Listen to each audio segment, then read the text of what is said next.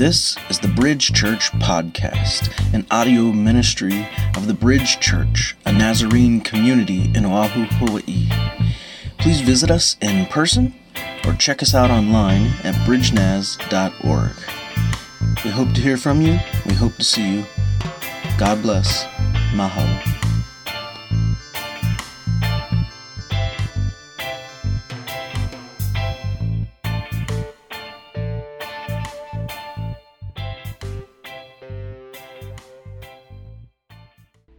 Son, we thank you for loving us so much that you took on a cross and nails for us, took on shame for us. And Spirit, thank you for transforming us, for renewing our minds and bringing us before the Father and Son.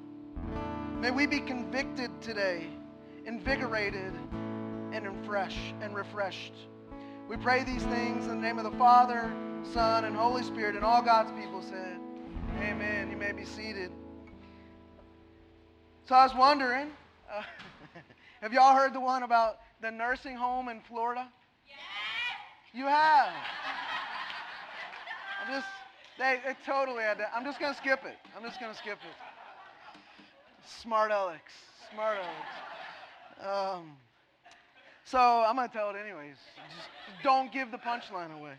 So one day at a nursing home in Florida, a group of senior citizens were sitting around talking about their aches and their pains. And my arms, they're so weak I can barely lift up this cup of coffee, said Beatrice. I know what you mean, said Wally. My cataracts are so bad I can't even see my coffee. And several others, they shook their heads weakly in agreement. My blood pressure pills make me dizzy, said Margot. Well, said Arthur, slowly nodding in disappointment, I guess that's the price we pay for getting old. It was a moment of silence, a little longer than usual, and no one said anything. And then Norma, a sweet elderly lady with puffy blue hair and frail vocal cords piped up, she said, well, come on, y'all. It's not that bad, she said optimistically. Thank God we can all still drive. So, that's good. I thought that would get a bigger one. You must have told the punchline, right? But sometimes we're not willing to acknowledge our blind spots. Sometimes, right, we need to do a second take. And as you may recall, we're in this sort of mini-series right now about second takes. We're calling it Take Two. And at the start of this week, I was working on my van. At the start of this week. And after spending more than enough time on it, I had to get a second take. In this case, someone else's opinion. And that, well, it led to a third take, getting a third person's opinion. And at the end of it all, I had to own up to my mistake. I'd messed the car up trying to repair it. It was a $150 mistake that I made. Now the car's running, but I needed a fresh set of eyes, right? I needed a fresh set of eyes to give me some new perspective on things. And so this morning, as we inch closer to the last of our Nazarene Articles of Faith, we come to 14 out of 16, which has to do with the topic of divine healing. And what I want us to do this morning is get a second take on this matter. You know, there are all sorts of misunderstandings on this topic.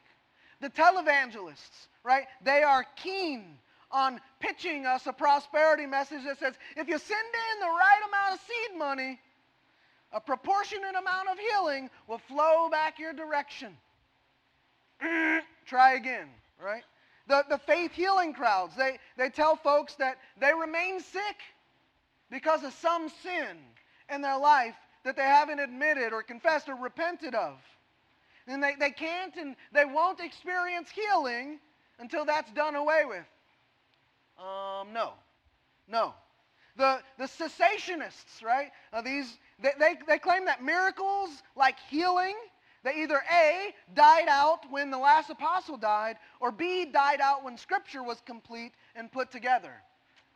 Wrong. So many, right, they simply treat prayer as if it's almost magical. That if they can get the right combination of words, find the right words, it'll just somehow crack this divine code, break the spell, and bring them healing. No, right? No.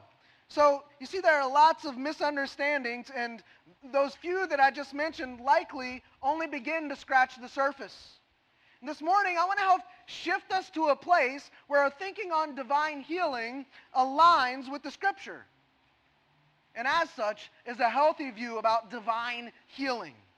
So since we're on this topic, we're going to go ahead and look at Article 14. You see it up here. It's very brief. This is the briefest, I think, of all the articles. It says this: we believe that in the Scriptures, divine healing occurs. We urge all Nazarenes to offer a prayer born of their allegiance to God for healing of the sick. We also believe God heals through the means of medical science. That's it. That's very, very brief. It's a bit sparse, I think. It's not as robust of an affirmation of divine healing as I'd like to see. At the same time, it's simple, it's to the point, and it doesn't go overboard, which is a good thing. So there are 2 points I think that are worthy of note. One, that this does affirm that divine healing occurred in the Scriptures, which is something that actually many people have shrugged off, right? Or they have tried to explain that away. And two, it does encourage us to pray for divine healing as well as healing through medical treatment.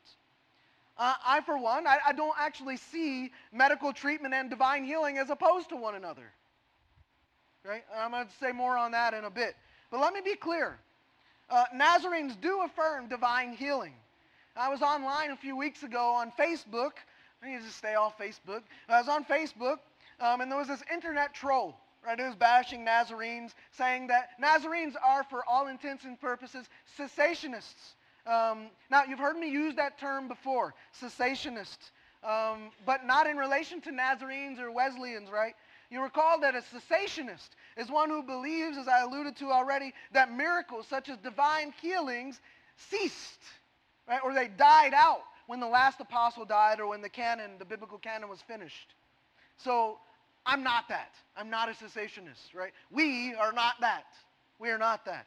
And as we continue thinking together for a few moments this morning, I'll make it clear what I am, right? And suggest that you, in your own faith journey, it may be a position for you to adopt as well. You may not be there yet. That's fine. But I want you to continue thinking on it. So, to get us to this point, I want to ask and answer 3 questions about miracles in general and healing in particular. And you can see them up here on the screen. The first is this: do miracles like those in Scripture still happen? For example, divine healing. 2, if miracles do still exist, why don't they occur as much as they did in biblical times? Anybody ever thought that question before? Some of you have thought that. And the third, why does God heal only sometimes? Right, so these are the 3 questions that I want us to be thinking about this morning. And so I want to turn to Luke 9:1-6, which is our focal passage. The text says this. We can read it up here together. He called the 12 together and gave them power and authority over all devils and to cure diseases. He sent them out to proclaim the kingdom of God and to heal. He said to them, take nothing for the journey, neither staff, nor haversack, nor bread, nor money, and don't have a spare tunic. Whatever house you enter, stay there. And when you leave, let your departure be from there. As for those who do not welcome you, when you leave their town, shake the dust from your feet as evidence against them. So they set out and went from village to village, proclaiming the good news and healing everywhere. Now, because we're encountering this text right in the middle of Luke's story, we need to stop, and we need to take stock, and we need to explore a bit before arriving at any conclusions about things. Right? We need to know, for instance, that when Jesus' followers are commissioned by him, the charge is twofold. 1, to proclaim the kingdom of God, and 2, to heal. And so in 4:36, Luke 4:36, for instance, Jesus is recognized and spoken of as one who has authority to drive out demons and heal. So we're going back in the story to understand how we got to where we are. So in 4:36, Jesus is giving this authority, right, to heal and drive out demons. And if we move slightly backward in the text, we see at 4:18, for instance, these things already sort of happening in Jesus' ministry. They surface again later in chapter 4, at 4:40 through 4:44. And then you see them in chapter 6, in verses 17 to 18. You see them in chapter 8, right? But it was in 5:1 through 11, where Jesus first called the disciples to become partners and participants in his ministry. And part of the end result of that is that in time, others would also be called upon by Jesus. The goal would be to serve with the same vision, the same divine aim. And what that looked like from Jesus' perspective is stated in Luke 5:10. Peter and the rest of the fishing crew would now start catching people. Right? We go fishing for men, right? But catching people, fishing for people. And part of this would be that they would be equipped with Jesus' own credentials, described in 4:36 as having authority to drive out demons and heal. So these people are getting, Jesus' followers are getting Jesus' credentials to do this. And so within this scene in 9:1-6 that we just read, which by the way, it actually has a parallel in chapter 10, 1 through 11, the disciples are given authority. And these abilities, they're given to them by Jesus. Like Jesus, however, they should expect that at times they're going to face rejection. Jesus warned them about that. They're going to be refused hospitality. Jesus warned them about this. And as they set out on their journeys from house to house, they shouldn't go about through the village seeking better accommodations after something's already been offered. Right? That would be an act that would bring shame upon the hosts, for one. It would bring shame upon them, and it would bring shame upon the Jesus movement.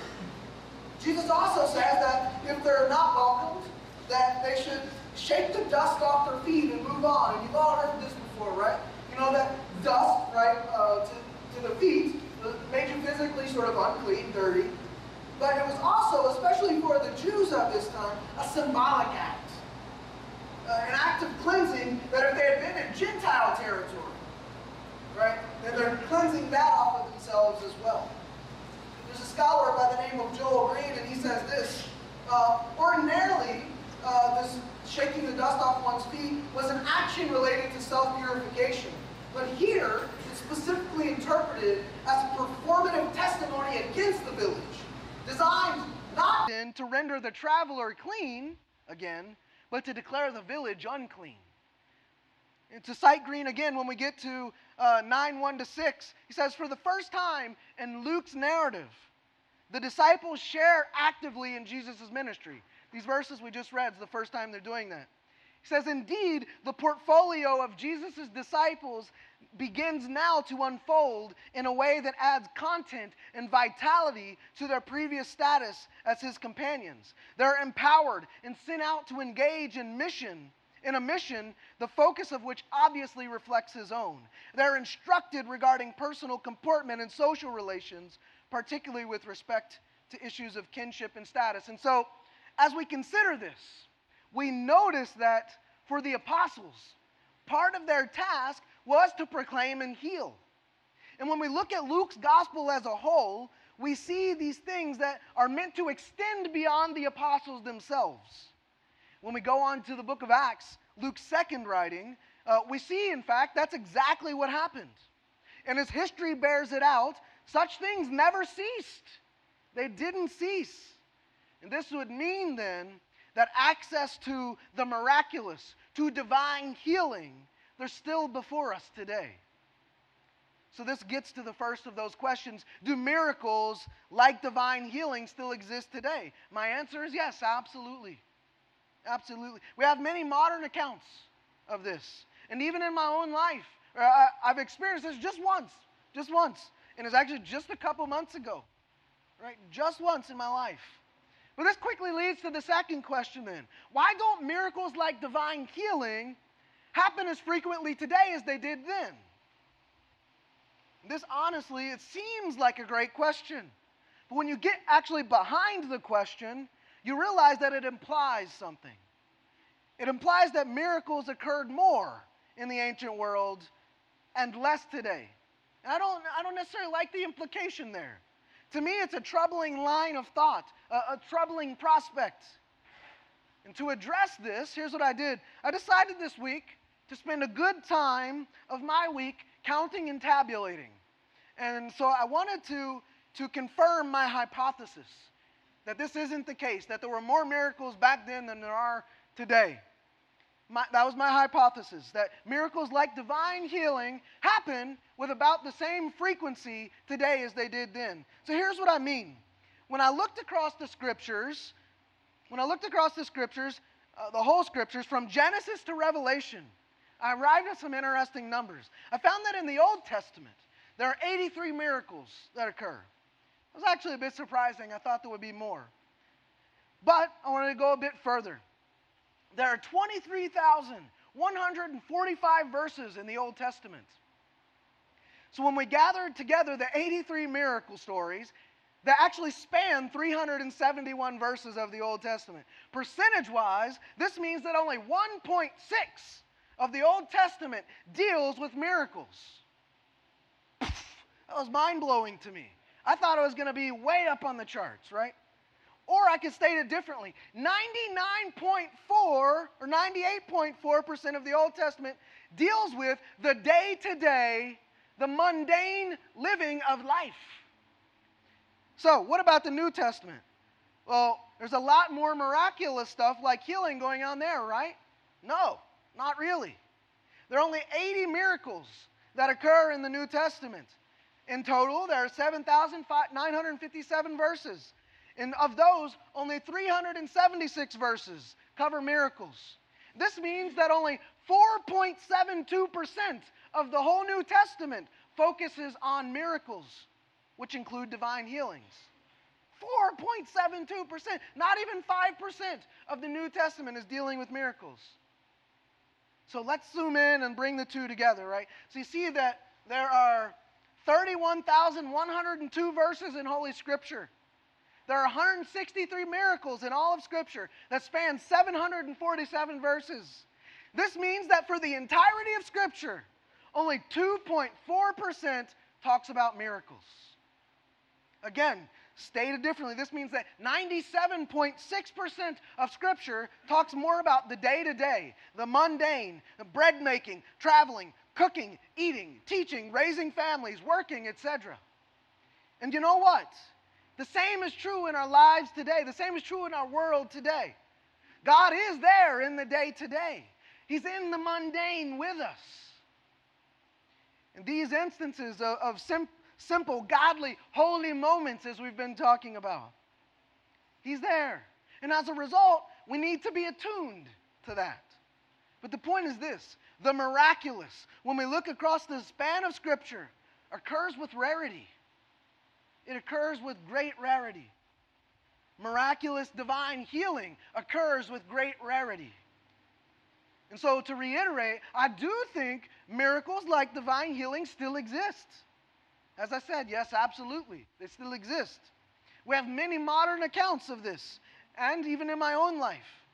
Like I said, I experienced this once just a couple of months ago. I was having a vertigo spell, a very bad vertigo spell. I couldn't walk, tried to stand up and walk, and ran into the wall twice. Sat down and laid my head on a desk, and the room was spinning. And a guy walked up, put his hands on me, prayed for me, and boom, it was gone. Only time I've ever experienced or witnessed anything like that, sort of immediate healing. So across the span of my own life, if you look at that percentage-wise, man, it's low. It's like way less than 1%. And this is why I don't refer to myself as a cessationist, one who believes miracles ceased. They still occur. I believe miracles continue to exist and occur, but as they did in the biblical times, with rarity. I'm just curious about such things because I think some have tended to blow such things out of control. So I'm not a cessationist. I refer to myself as a continuationist, right? The gifts continue on. But I want to qualify that and say I refer to myself as a cautious continuationist. I'm a cautious continuationist. There's your word for the day, by the way. Cautious continuationist. It's in your bulletin. I believe, as I've already said, miracles like divine healing occur, but they do so with rarity. So I'm cautious about affirming something as miraculous until I can discern the Spirit's work in it and identify the fruit. So I'm cautious. But this brings us then to the toughest of questions. Why does God heal sometimes, but not others? That's the hardest one. Some, they don't even try to answer it. They chalk it up to mystery, and I can understand that. I get that. It's a mystery we don't know. Right? That's up to God. I get that. But I wonder if we can dig a little bit deeper. Many have tried to answer this. C.S. Lewis, the great Christian thinker, he gave 3 reasons. He said these. 1, God only heals sometimes because our illness or our sickness or our pain, God can use that to produce humility in us. He said 2, God can use that to help us break down or rethink our ideas about God. And 3, that the pain and the sickness can actually turn us toward God and have us rely on Him more. And to that, I humbly add a couple of things to what C.S. Lewis said. From my perspective, we can go back to the first several sermons that I preached in this long series on the Articles of Faith. Right? The ones on the Trinity and each member of the Trinity. You remember that we talked about one of the foremost traits of God, the Father, as being pathos-filled. He's pathos-filled. That is, God, the Father, feels deeply. He feels deeply. And God, the Son, He suffered deeply. And God, the Spirit, He grabs us and He turns us back toward the Father and the Son, and He brings us to and before the Father and the Son because they get it. So here's the thing that I'd add. It's not just humans that suffer. God suffers too when we suffer. God hurts when we hurt. So it may not be the healing we think we need when we ask for it. God may heal us inwardly, for instance, while we're still ailing outwardly. Secondly, it was through suffering. We got to remember this. It was through suffering that God brought about salvation. Like He used suffering to do that. He used pain and suffering to save us. So God, He's not gonna force harm upon us, right? And by the same token, He may not take it away. He may, however, take our pain and use it for His good if we so allow Him. It doesn't mean He's causing it, right? But it does mean that if we let Him, He may use it to bring Him glory. Sometimes the prayers are answered in other unexpected ways. And even though I've given these answers, I'm still left a little bit unsatisfied with those answers. I want to dig a little bit deeper still. Y'all know me. To do that, I'm going to get theological with you for a minute. So I want you to hang tight with me, right? This is not too hard to understand. Y'all are good thinkers. You're good theologians. So I want you to follow me here. I want to take just a moment and consider another great Christian thinker. His name was Thomas Aquinas. Anybody ever heard of Thomas Aquinas? Some of you? All right, good.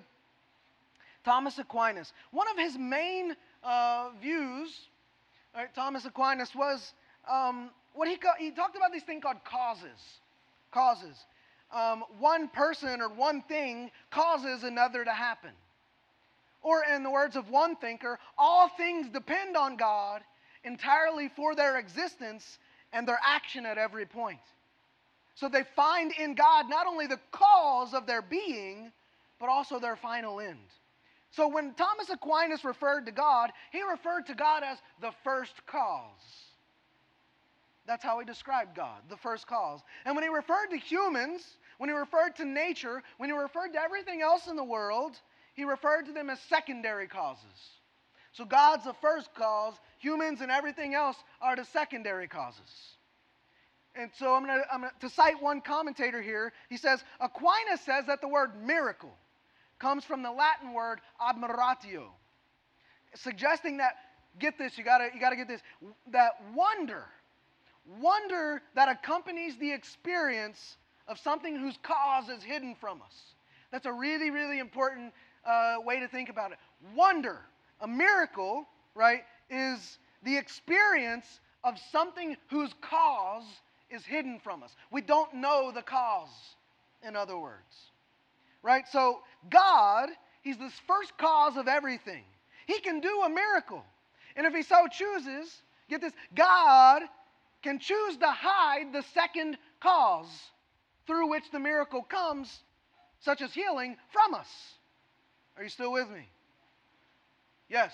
So we have primary causes, God, only, and secondary cause. But a miracle, a wonder, is the secondary cause is hidden from us. We haven't discovered it.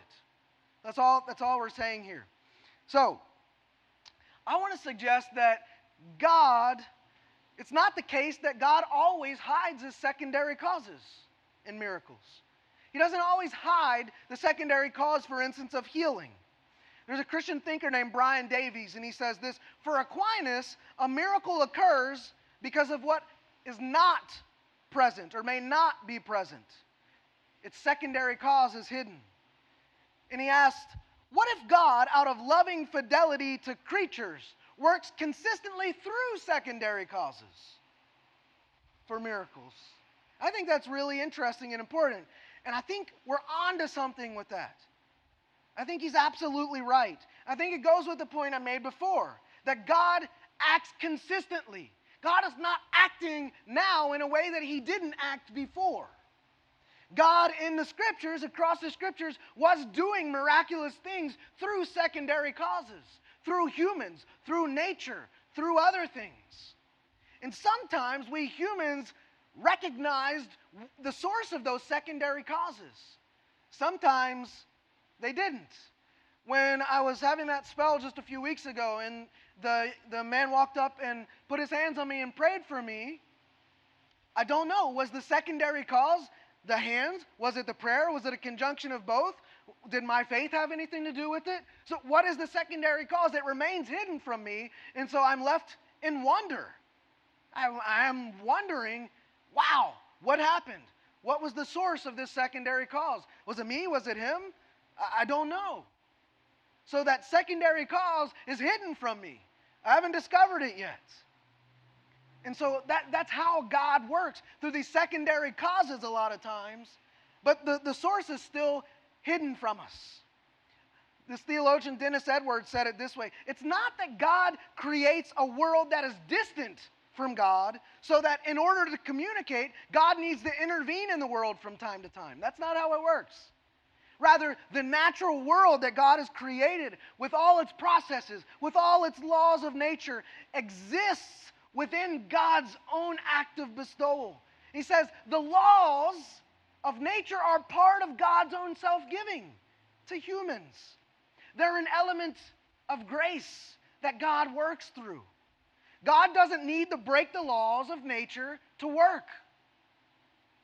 And a lot of people think of a miracle that way, as a sort of a violation of the laws of nature. That's not what it is. A miracle is just the source of it. The source of it is sometimes hidden from us, sometimes not, right? And so God can act and do miraculous things without violating the laws of nature, and He does. He does those things. And so these are marvels of God's gracious self-communication to us. Sometimes they occur at levels beyond the laws that we know at present. We're still discovering scientific laws. Y'all know that, right? We're still discovering these things. So maybe we just haven't figured out this law or this cause yet, right? In terms of biology or chemistry or physics. A person suffering from cancer might pray with her community for healing from the cancer and find herself miraculously restored to health. And according to the line of thought that I'm developing here, we don't need to take this as God acting without secondary causes. It may be well that God is acting through a secondary cause that we just don't fully understand yet. It may be that science will one day understand more clearly how prayer, right? How prayer and human solidarity and love and faith can contribute to healing. We just don't know yet. We're still seeking answers to this. Thankfully, people are studying it and looking deeply into it. But there's something that we intuitively as Christians know. We believe that prayer works. We believe that God hears our prayers. How? It's still a mystery. It's still a wonder to us. But we can dig deeper and keep trying to explore that and go deeper into the mystery of God himself. And so, a person who is cured from illness in a way that science can't explain, and who finds God providentially at work in a cure, so that it becomes for him or her a call and addressed by God, they might well see this as a miracle, a wonderful manifestation, a sign of the Spirit of God. A person might receive as a gift the capacity to make peace in a damaged relationship and experience this as a miracle of grace, a miracle of healing. Well, you know that when healing occurs in our relationships, right? That can be miraculous. Such events, right? We maybe don't know how any law of nature is or isn't at work, but they are marvelous manifestations of the Spirit. And that, my friends, I think is a healthy way of viewing divine healing. God doesn't break the laws of nature and to heal and do miracles. He works within them, which makes sense that God created this place. He condescended down into it, and he works within it. And this might mean that we might need to revisit or modify our definition of what a miracle is, to rethink that. It's not necessarily a violation of nature. God is acting through it. It doesn't quite resolve the question to my liking. I want to know the answer like fully, simply, easily. I wonder, could it be that we're stifling God's secondary causes when healing doesn't come? Does it have something? Are we blocked? God's trying to channel healing through a secondary cause, but we're blocking it? I think so. I think so. Sometimes we do that. Some people refuse to go to a doctor. Maybe God's trying to work through that, right? In your relationships, in my relationships, right? Sometimes we cut ties and that healing can't flow through. We block a means of a secondary cause that God could work through. And this is life. We're trying to figure it out. But God does seem absent sometimes when we call out. Prayers for healing sometimes feel like God doesn't hear or isn't listening or isn't present or he's just absent. But we are, at the end of the day, promised that God is present. Perhaps he's healing us in unknown ways. Perhaps he's using our sickness, our pain, or our illness for a greater good in our own lives or our relationships or maybe for his own glory. There's an ancient Jewish set of writings known as the Talmud. And in it, these Jews, they're discussing their long-awaited Messiah. Sadly, Jesus was just that, and these Jews missed it. But in it, it says this: Rabbi Yeshua ben Levi came upon Elijah the prophet while he was standing at the entrance of Rabbi Simeron ben Yohai's cave. And he asked Elijah, "When will the Messiah come?" And Elijah replied, "Go and ask him yourself." "Well, where is he?" "Sitting at the gates of the city." "Well, how shall I know him?" "He's sitting among the poor, covered with wounds." The others unbind all their wounds at the same time and then bind them up again. But he unbinds them one at a time and binds it up again, saying to himself, "Perhaps I shall be needed, and if so, I must always be ready so as not to delay for a moment." To me, that sounds just like Jesus. As I noted moments ago, God the Father feels deeply for us. God the Son bears wounds for us. And God the Spirit, he carries us before the deeply hurting Father and the wounded Son.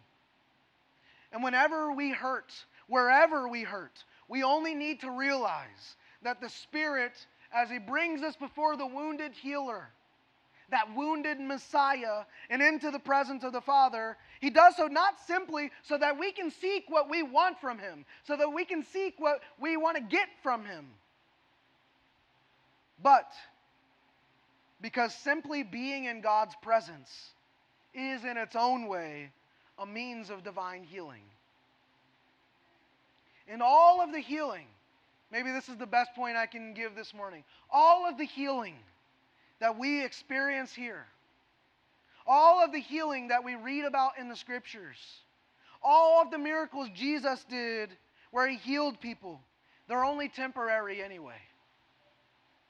They're only temporary anyway. To cite Edwards again, he says, Jesus recognized these specific actions as practical anticipations of salvation to come. Reflection on this suggests that our own practices of healing and liberation, incomplete and as limited as they are, may be seen as a participation in an anticipation of God's coming reign in full. So whether you're a doctor, whether you're a nurse who helped bring about healing across an extended amount of time, or someone through whom God has acted so as to bring it instantaneously, or you're someone who trusts that God can and may do it, your task and my task is to remain open to it, to be an open channel for God to work. And our task is to remain obedient, to be a channel of good news, of grace, and of healing wherever we go. Amen? Amen. With that, if you're able to stand this morning, I'd like you to do that together. If not, you can remain seated where you are. But in a posture of receiving, I'd like you to turn your palms upright to the Lord and receive this blessing and this charge, this benediction. And now, may you rest in the assurance that God the Father feels deeply your joys and your sorrows. And may you take comfort in the promise of our Lord Jesus, that by His stripes we are healed. And may you grow in your confidence that the same Spirit who was at work in both the miraculous and the mundane thousands of years ago is still at work in you and in me and in us today. Go in peace, assured, comforted, and confident in our God. Amen. Go in peace, brothers and sisters.